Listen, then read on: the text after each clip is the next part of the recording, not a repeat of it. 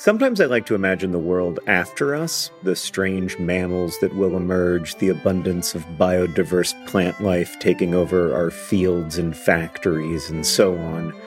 I don't think this world will be better. I maintain that we are the most interesting thing to happen on Earth, and there is real beauty and meaning in our curiosity and compassion, even as we also cause and witness so much suffering. But at any rate, there will be a world after us, after each of us. And that's why there's life insurance. It exists to provide a financial safety net to those who love and count on you. Policy Genius's technology makes it easy to compare life insurance quotes from America's top insurers in just a few clicks to find your lowest price. With Policy Genius, you can find life insurance policies that start at just $292 per year for $1 million of coverage. Some options offer same-day approval and avoid unnecessary medical exams. So save time and money and provide your family with a financial safety net using Policy Genius. Head to policygenius.com or click the link in the description to get your free life insurance quotes and see how much you could save. That's policygenius.com. Policy Genius, because there will be a world without us. Hello and welcome to Dear Hank and John. Or, as I prefer to think of it, Audrey Hepburn, Dear John and Hank. Katharine Hepburn. Damn it, I missed the joke. We got to redo the intro. Hello and welcome to Dear Hank and John. Or, as I prefer to think of it, God, I did it again. Damn it, Katharine, I'm ready. Do it.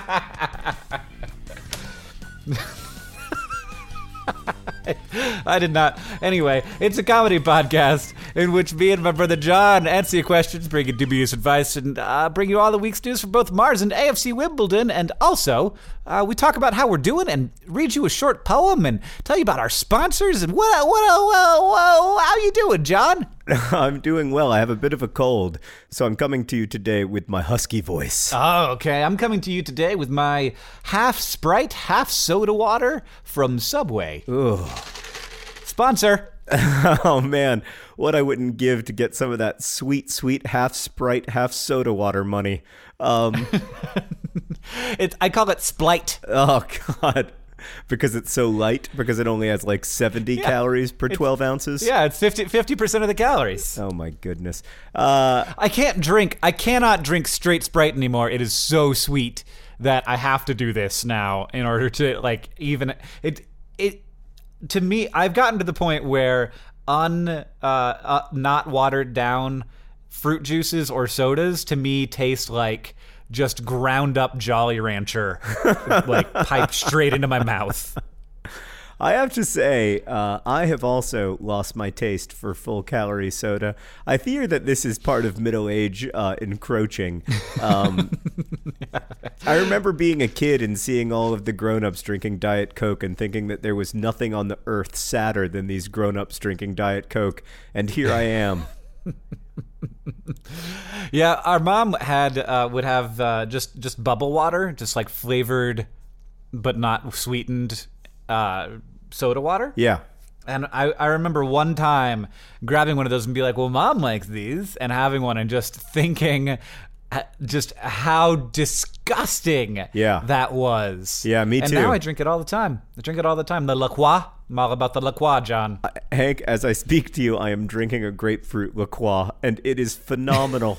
I don't know what was wrong with my teenage taste buds that they couldn't appreciate the subtle grapefruit notes in this La Croix. So many. Can I read you a short poem? Yeah, Hank? okay, do that. Hank, in honor, last week we talked about David Bowie's death. It's now been like 6 weeks since David Bowie died, but I've just now gotten the poem together. This is actually the lyrics from David Bowie's song, 8-line poem. I thought I'd read today in honor of the great David Bowie. The tactful cactus by your window surveys the prairie of your room. The mobile spins to its collision. Clara puts her head between her paws. They've opened shops down the west side. Will all the cacti find a home?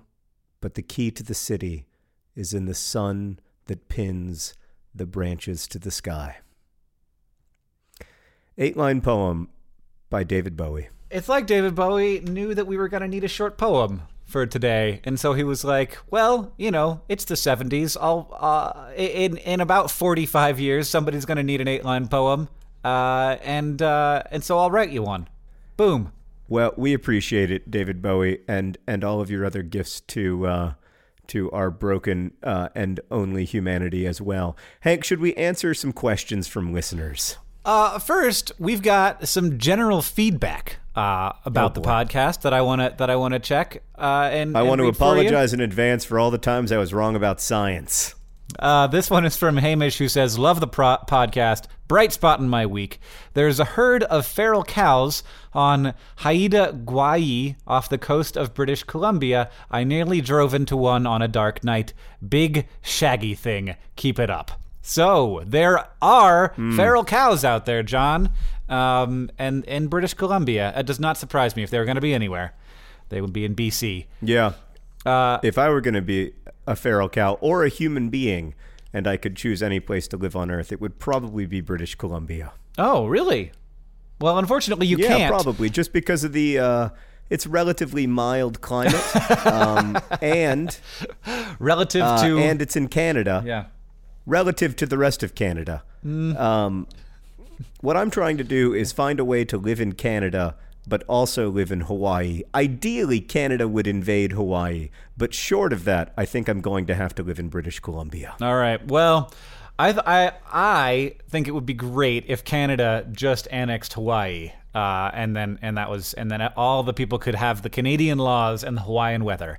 That would be the best of all things. You know what Canada doesn't have, Hank? What? Pennies. Really? They got rid of their pennies. penny. They did. Yeah, I heard about that. Yeah, no, because they were like, you know what we should do? We should be rational economic actors in the world and get rid of pennies. Yep.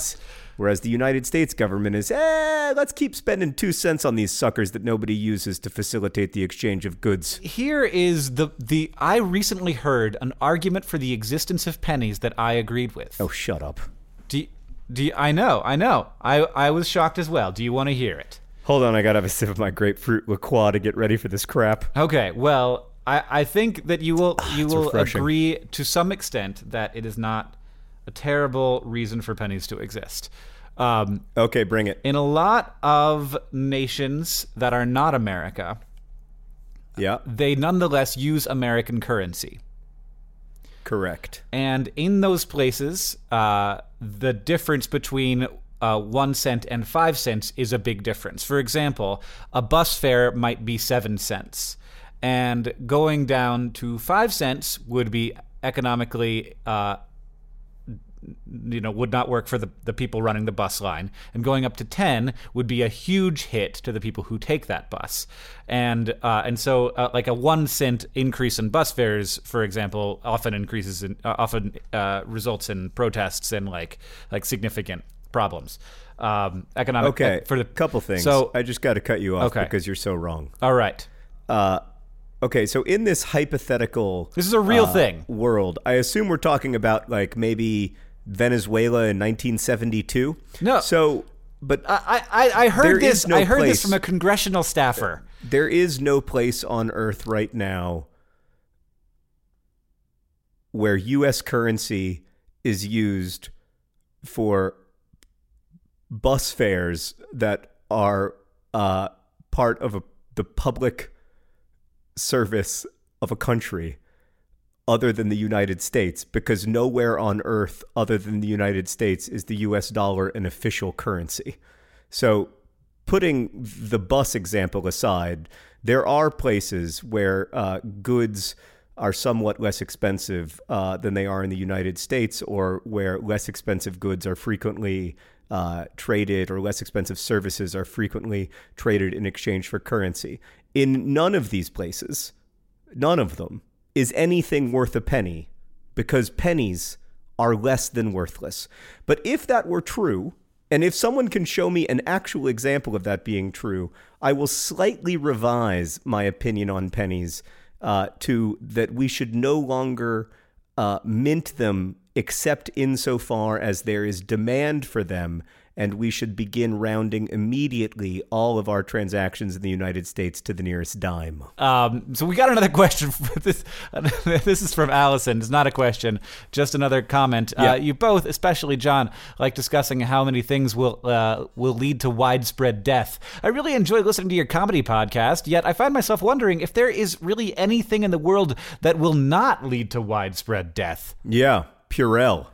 Yeah, I guess Purell will not lead to widespread death, but nothing does lead to widespread death. Like there will inevitably be widespread death, but the question is, will there also be widespread birth? Right.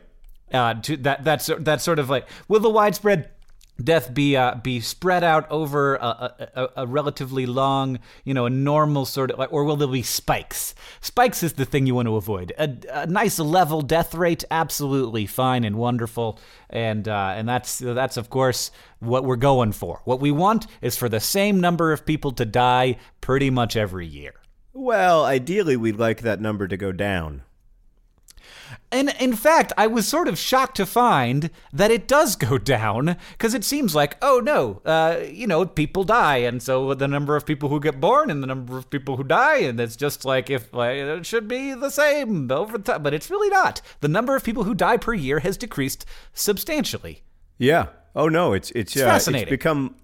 It's so much better to be alive today than it was like 1,500 years ago. It's difficult to even calculate it. But yeah, essentially the global death rate has dropped dramatically. Like, it's dropped by almost half. Right.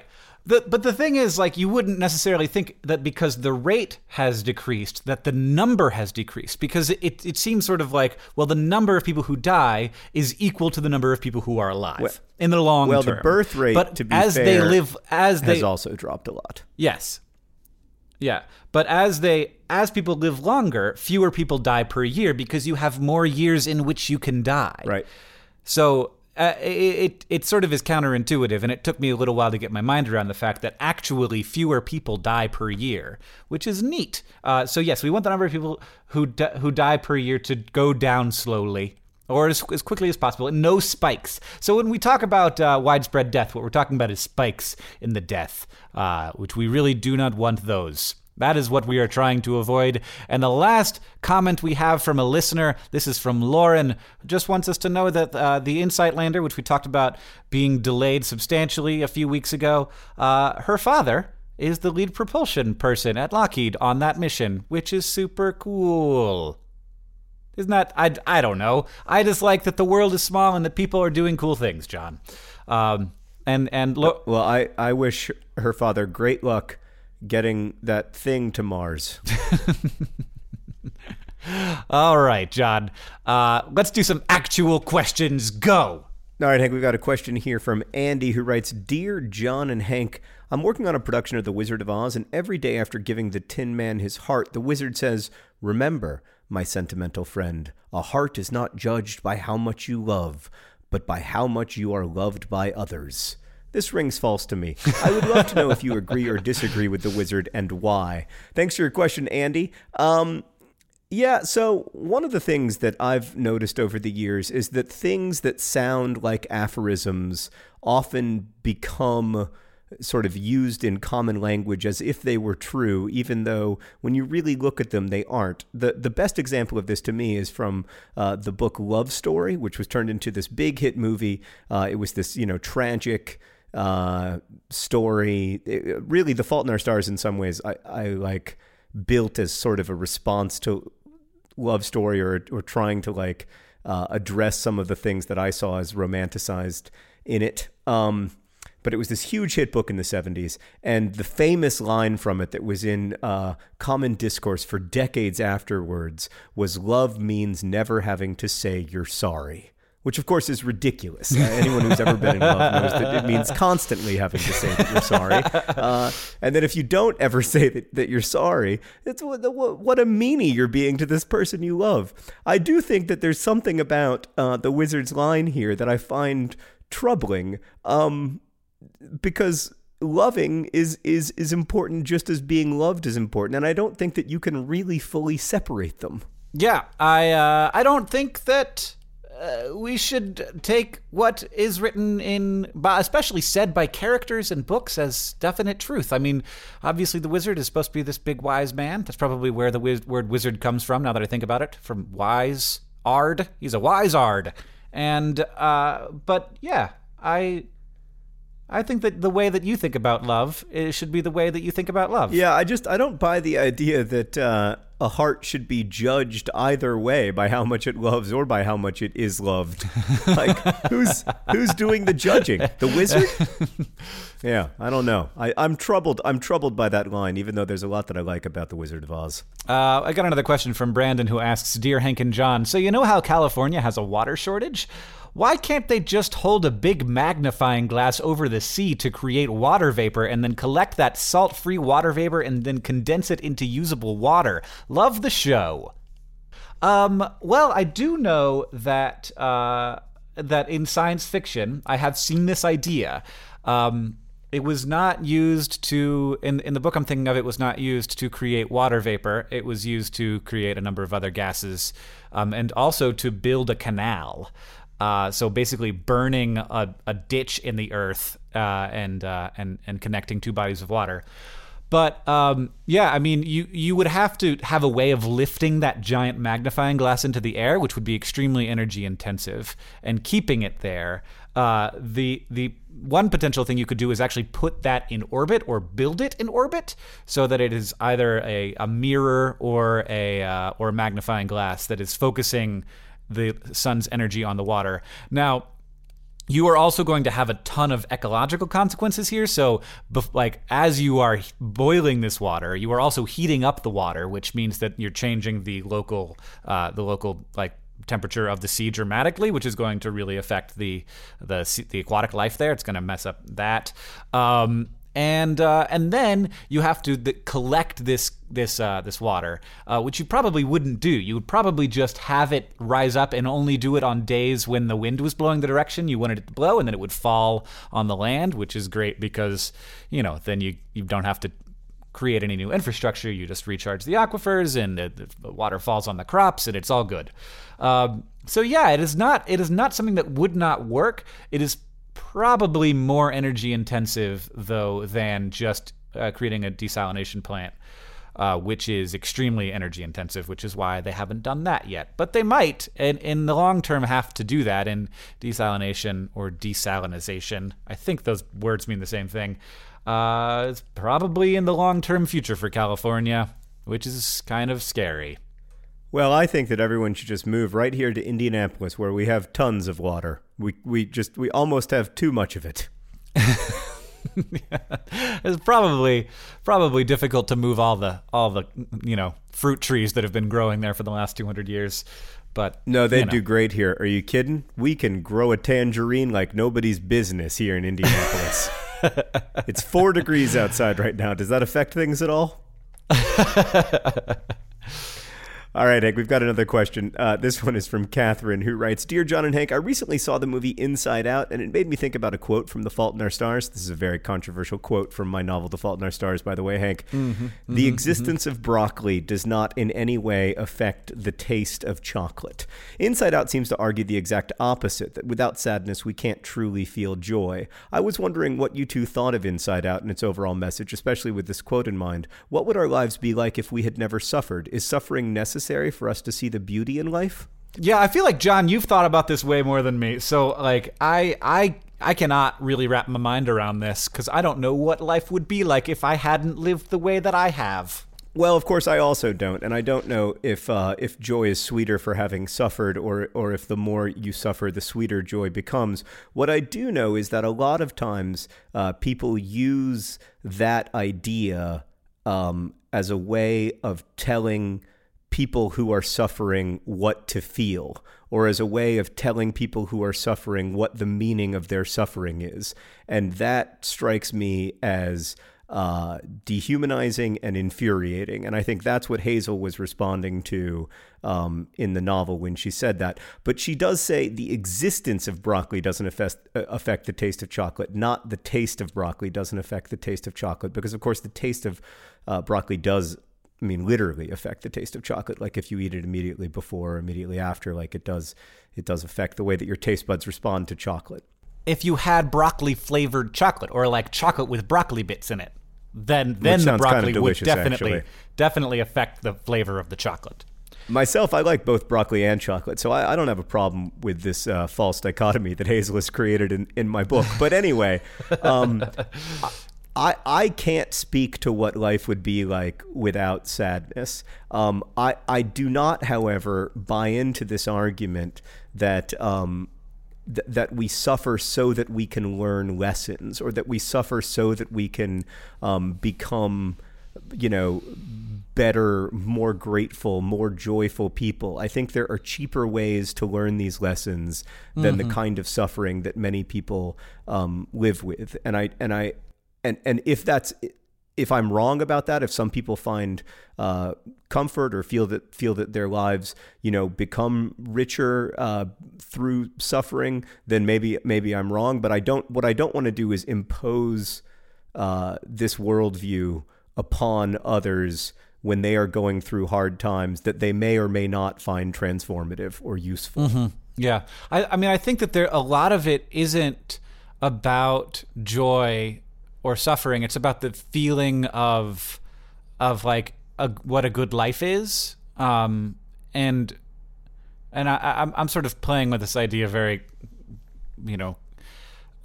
cursorily here. I don't have I haven't really developed this line of reasoning, but that it's more about what is seen as a good life, and there is a lot about how we live our lives that isn't really about bringing joy into our lives. It's about how to feel as if we are having a good one.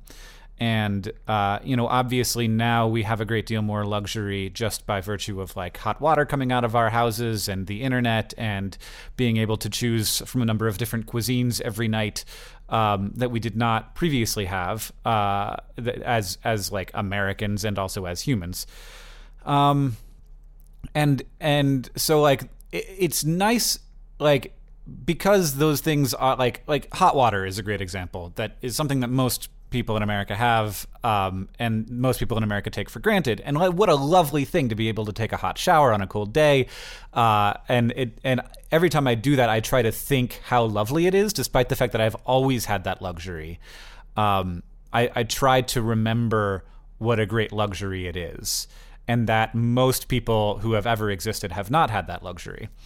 Yeah, and I see your point that you probably can't appreciate that in the way that someone who is taking their first hot shower would appreciate it. I guess for me, my thinking when I was writing that was how often we hear these narratives because of the way we construct what constitutes a good life. We often hear these narratives of, well, I went through this and I came out on the other side stronger, healthier, happier, more joyful, more grateful, whatever. But what if there is no other side? For Hazel, there really is no other side. There is not going to be a time in her life when she is what other people would call healthy. There is not going to be a time in her life when she's, completely able-bodied. She's not getting better. She's just living in this sort of stasis where, she's able to treat her cancer, but she's not able to cure it. And I think saying to those, imagining what constitutes a good life, and excluding someone like Hazel is really troubling to me, and that's where the idea came from. I certainly don't want to argue that everyone has equal access to the same kinds of joy at all times or anything like that. I don't know. I myself have mixed feelings about the quote, but what can I do? The book came out. Well said, John. Well said. I think that means a lot to me as a person who likes your books a lot.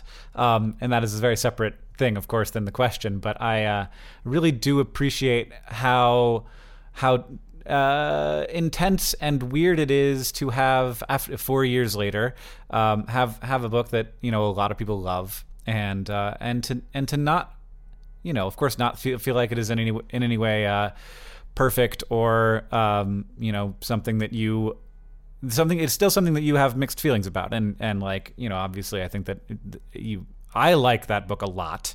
I've read it a lot, like several times since it came out, and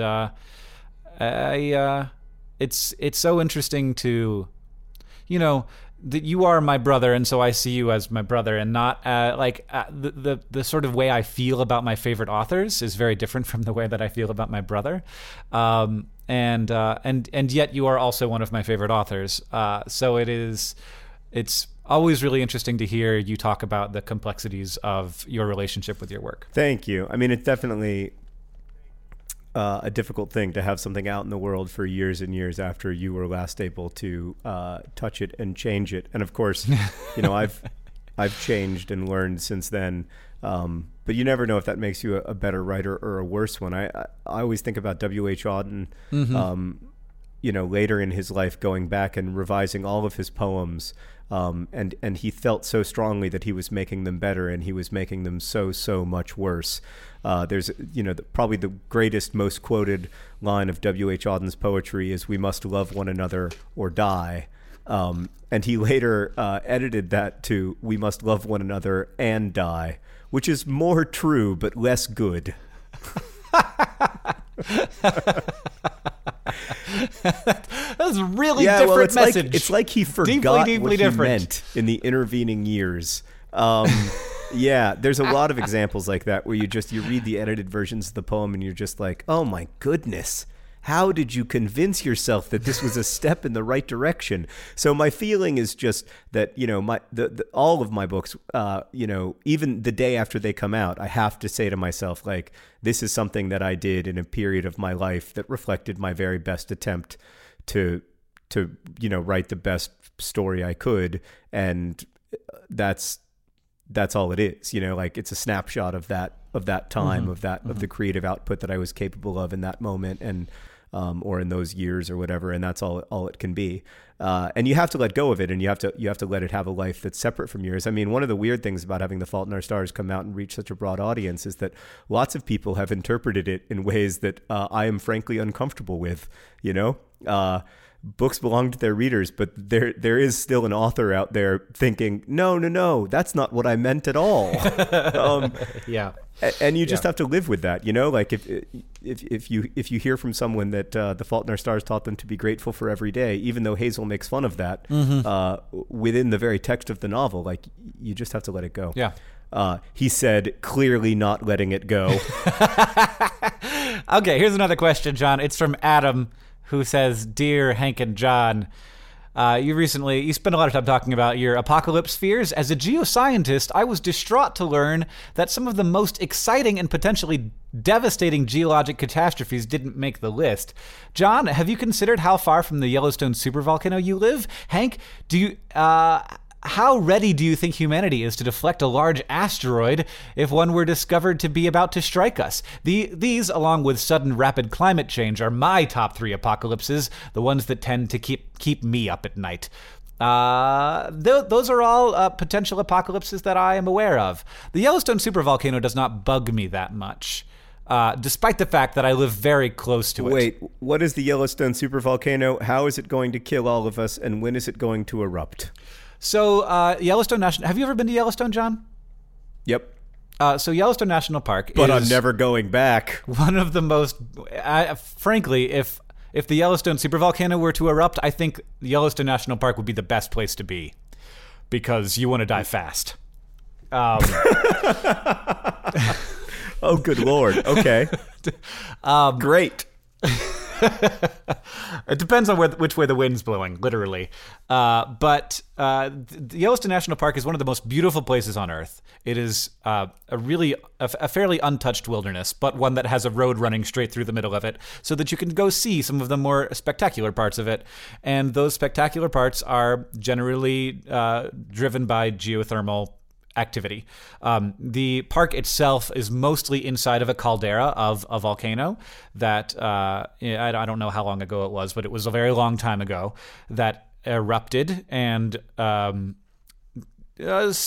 cast ash over the majority of North America. All right. It is erupted many times, and we are aware of. We can sort of see in the geological record 4 or 5 of those, and it is at least one of the biggest volcanoes on Earth. It is. When you are inside of the Yellowstone caldera, you do not feel like you are inside of a caldera because it is so large. You basically just feel like there's some mountains around, but really you are in a crater that was formed when a huge, basically, an area like I would not be surprised if you could fit Rhode Island inside of it, though I'm sure you can't. A very large area was just ejected into the atmosphere, and what then happens is a long period of time that does not have normal amounts of sunlight, which changes the weather very dramatically, and it potentially would result in an inability to grow food.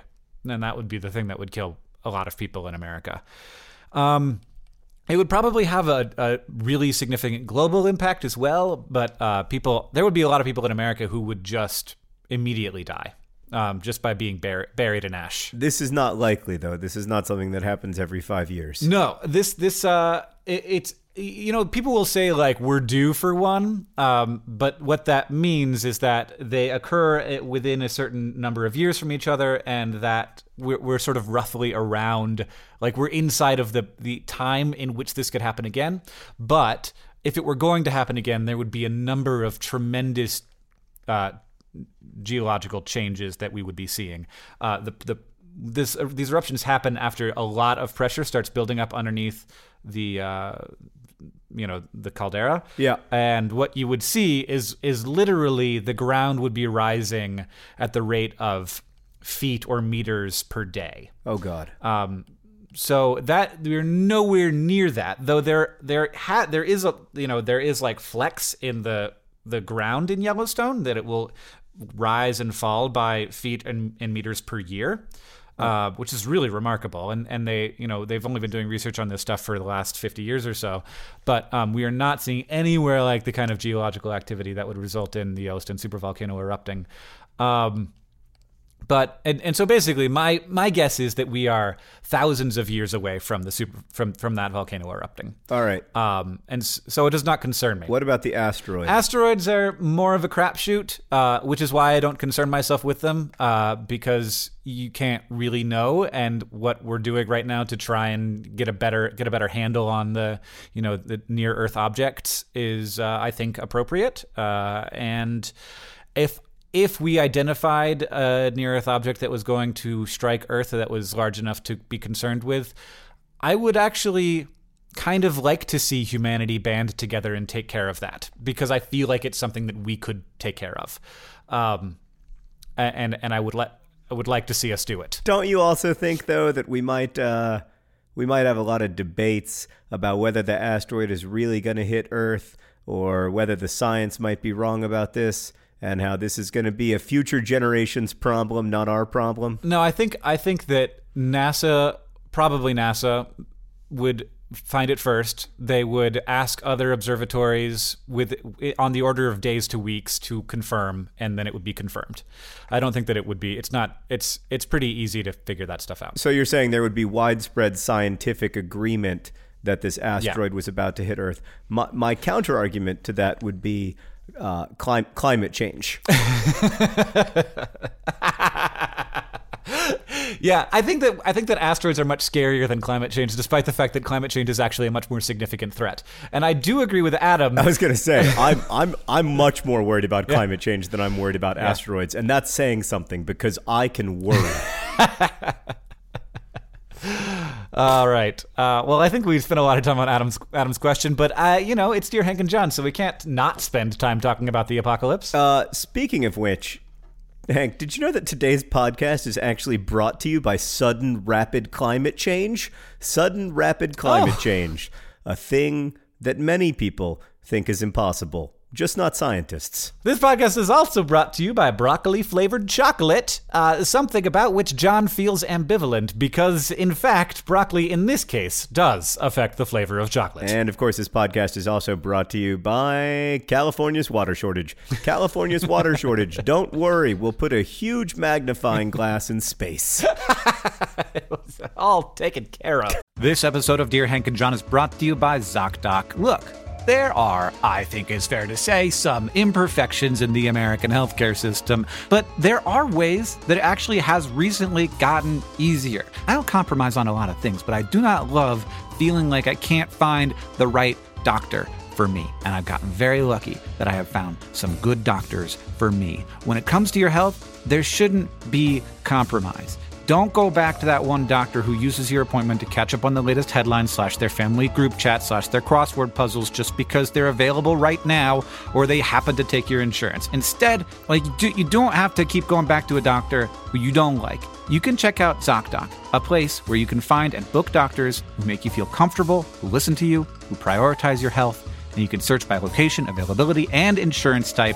So literally no compromises. Because with ZocDoc, you've got more options than you think. ZocDoc is a free app and website where you can search and compare highly rated in-network doctors near you and instantly book appointments with them online. Once you find the doc you want, you can book them immediately. No more phone calls and waiting on hold with a receptionist. We don't have time for this anymore. And these doctors all have verified reviews from actual, real patients. Booking appointments with tens of thousands of top-rated, patient-reviewed, credible doctors and specialists. The typical wait time to see a doctor booked on ZocDoc is between 24 and 72 hours. That's it. You can even sometimes score same-day appointments. Go to ZocDoc.com/DearHank and download the ZocDoc app for free. Then you can book a top-rated doctor today. That's ZocDoc.com/DearHank. ZocDoc.com/DearHank. Every time I know it's coming, and I'm like, I'm going to have to say ZocDoc.com right now, aren't I? And then I do. I'm getting good at it, everybody. ZocDoc.com. I love it. We're going to do one last question, John. Does that sound okay to you? Sure. All right. This one is from Paula, who asks, Dear Hank and John, I just found out that the amazing Stephen Colbert is a fan of the mountain goats, that his favorite planet is Mars, and that he's basically the biggest Tolkien geek the world has ever seen. I think that's just one step away from becoming a lifelong nerd fighter. Is there any secret plan that has evolved about how to act in these kind of situations? What shall we do? Crash the Late Show with an army of puppy-sized elephants? Well, you know, Hank, I had the chance to meet Stephen Colbert not too long ago. And the coolest thing about it, I mean, I was generally very, very impressed with him. He came in and talked to me a bunch about the show. He was like, I play a character. I'm not really that person. And I was like, I've seen the show, man. And he was like, oh, thanks for your support. I was just like, do people come here who haven't seen the show? Anyway, in between segments of the Colbert Report, his previous show, he played the exact same Neutral Milk Hotel song every time.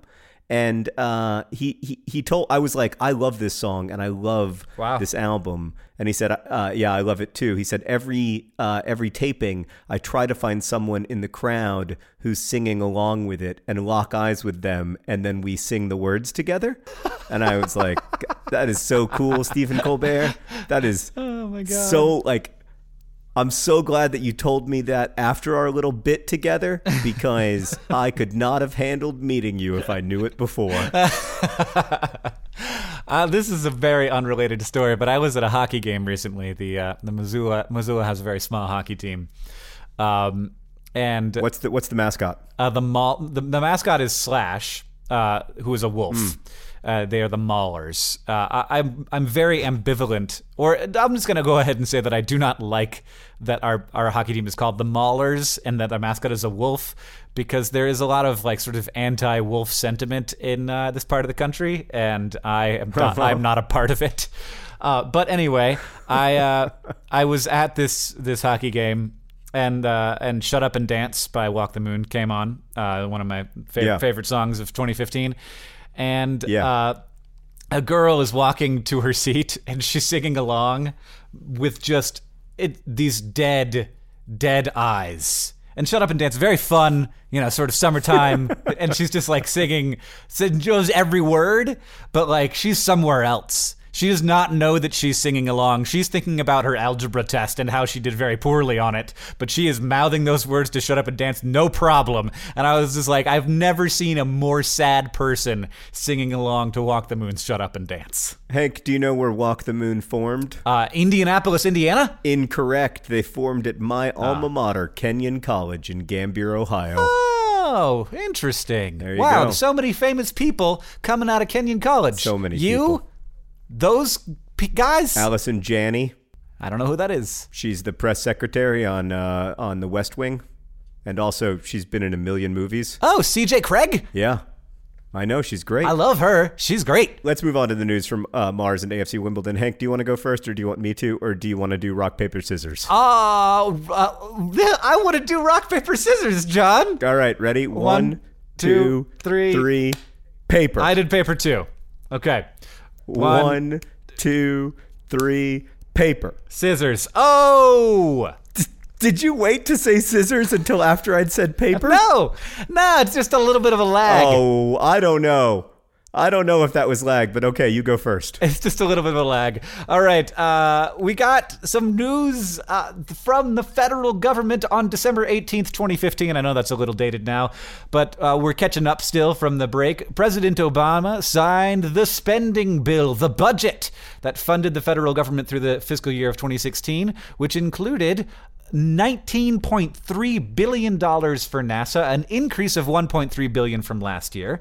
So a huge hunk of that is going toward the line item that includes Orion and the Space Launch System. And that is the new rocket that is going to be taking astronauts to the space station and beyond. And beyond includes possibly an asteroid mission, also includes possibly a Mars mission. And that actually got more money than they asked for, which is great because that is sort of on the trajectory toward getting big payload missions to Mars, bigger payload missions than we've been able to do before, that could potentially include having humans involved in those missions. So thank you to the federal government for continuing to fund NASA and humanity's reach into our next foothold in the solar system that could hopefully be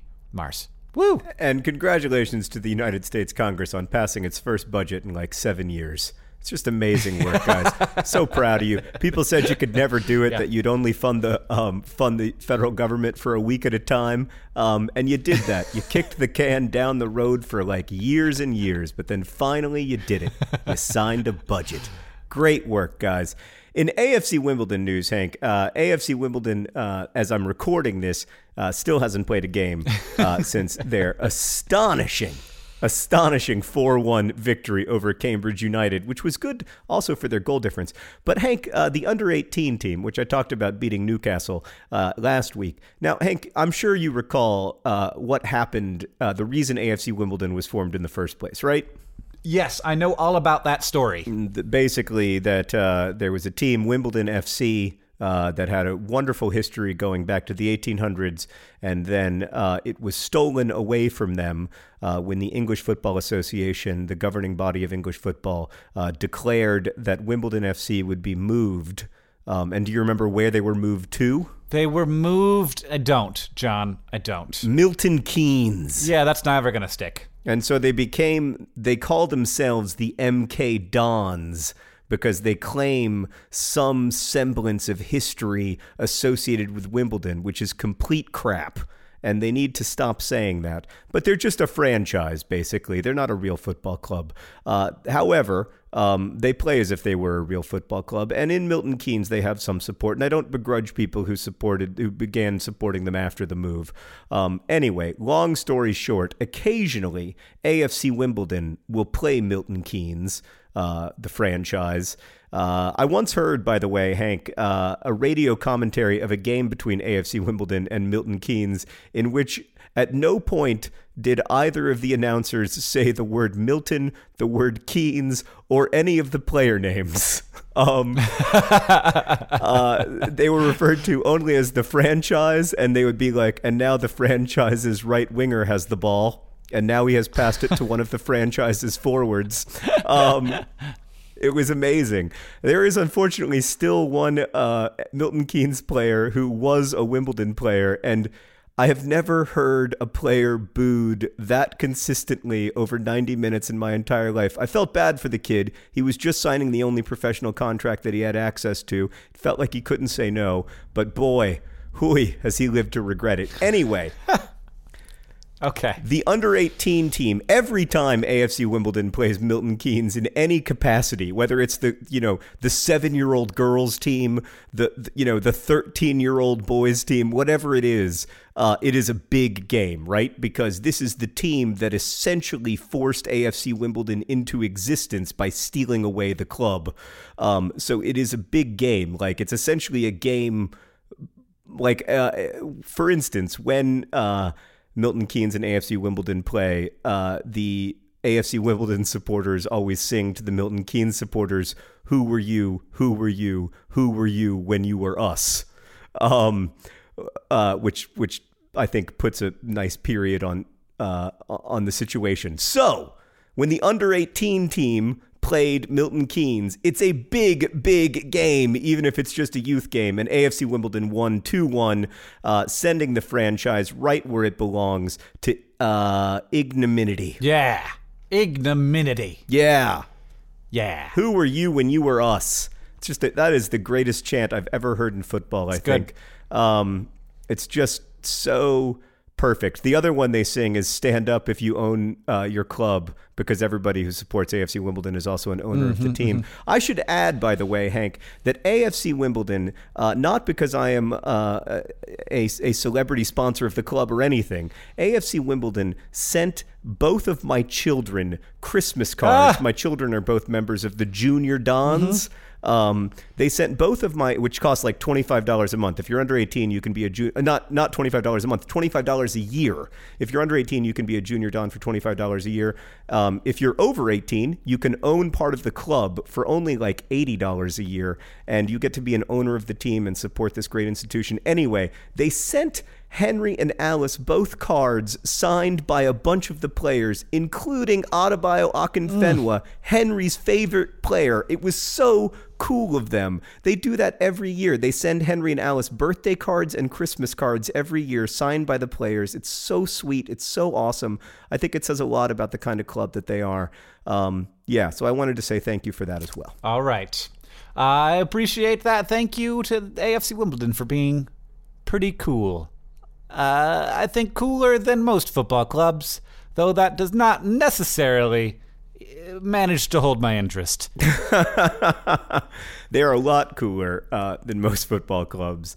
And don't worry, all the talk about Mars bores me as well. All right. Thanks for podcasting, John. What did we learn today? Well, we learned that there are feral cows on an island off of British Columbia living my dream. It's pretty remarkable. We learned that John Green has a complicated relationship with the things that he's created and has to just let them go, which he cannot do. And, of course, we learned a new reason to fear the end of the world. A gigantic Yellowstone volcano and or comet coming from space and or rapid climate change. And, of course, we learned that the things that Hank and John are scared about are not people dying. That we are in favor of people dying at the same or lower rate than they currently are. But what we want to be afraid of are the spikes. Avoid the spikes. We hate the spikes. We are strongly opposed to spikes. And we learned, of course, that the Wizard of Oz is a truly wise ard. I wonder if that's the actual etymology of that word. I would be interested to find out. And in fact, I'm going to find out while you do the outro here. Well, I already looked it up. It is from wise ard. Literally. I don't know what an ard is, but I'm clicking on ard. It forms a noun. It's like saying a wisey guy, like a wise guy. Or a drunkard. A drunkard. Right, a drunkard. Yeah. Drunkard. Yeah. Wizard. All right. Neat. Thanks for making a podcast with me, John, and confirming that my etymology is correct, you wise ard. That word, by the way, ard, really reached its pinnacle back in about 1730. And it's been steadily declining in significance since. But we still have wizard and drunkard. That's something. All right, thanks so much for listening to Dear Hank and John. You can email us at hankandjohn@gmail.com with your questions. You can also use the hashtag Dear Hank and John on the Twitter, where I'm John Green. Hank is Hank Green. This podcast is edited by Nicholas Jenkins. Our theme music is by Gunnarolla. And as we say in our hometown, don't forget to be awesome.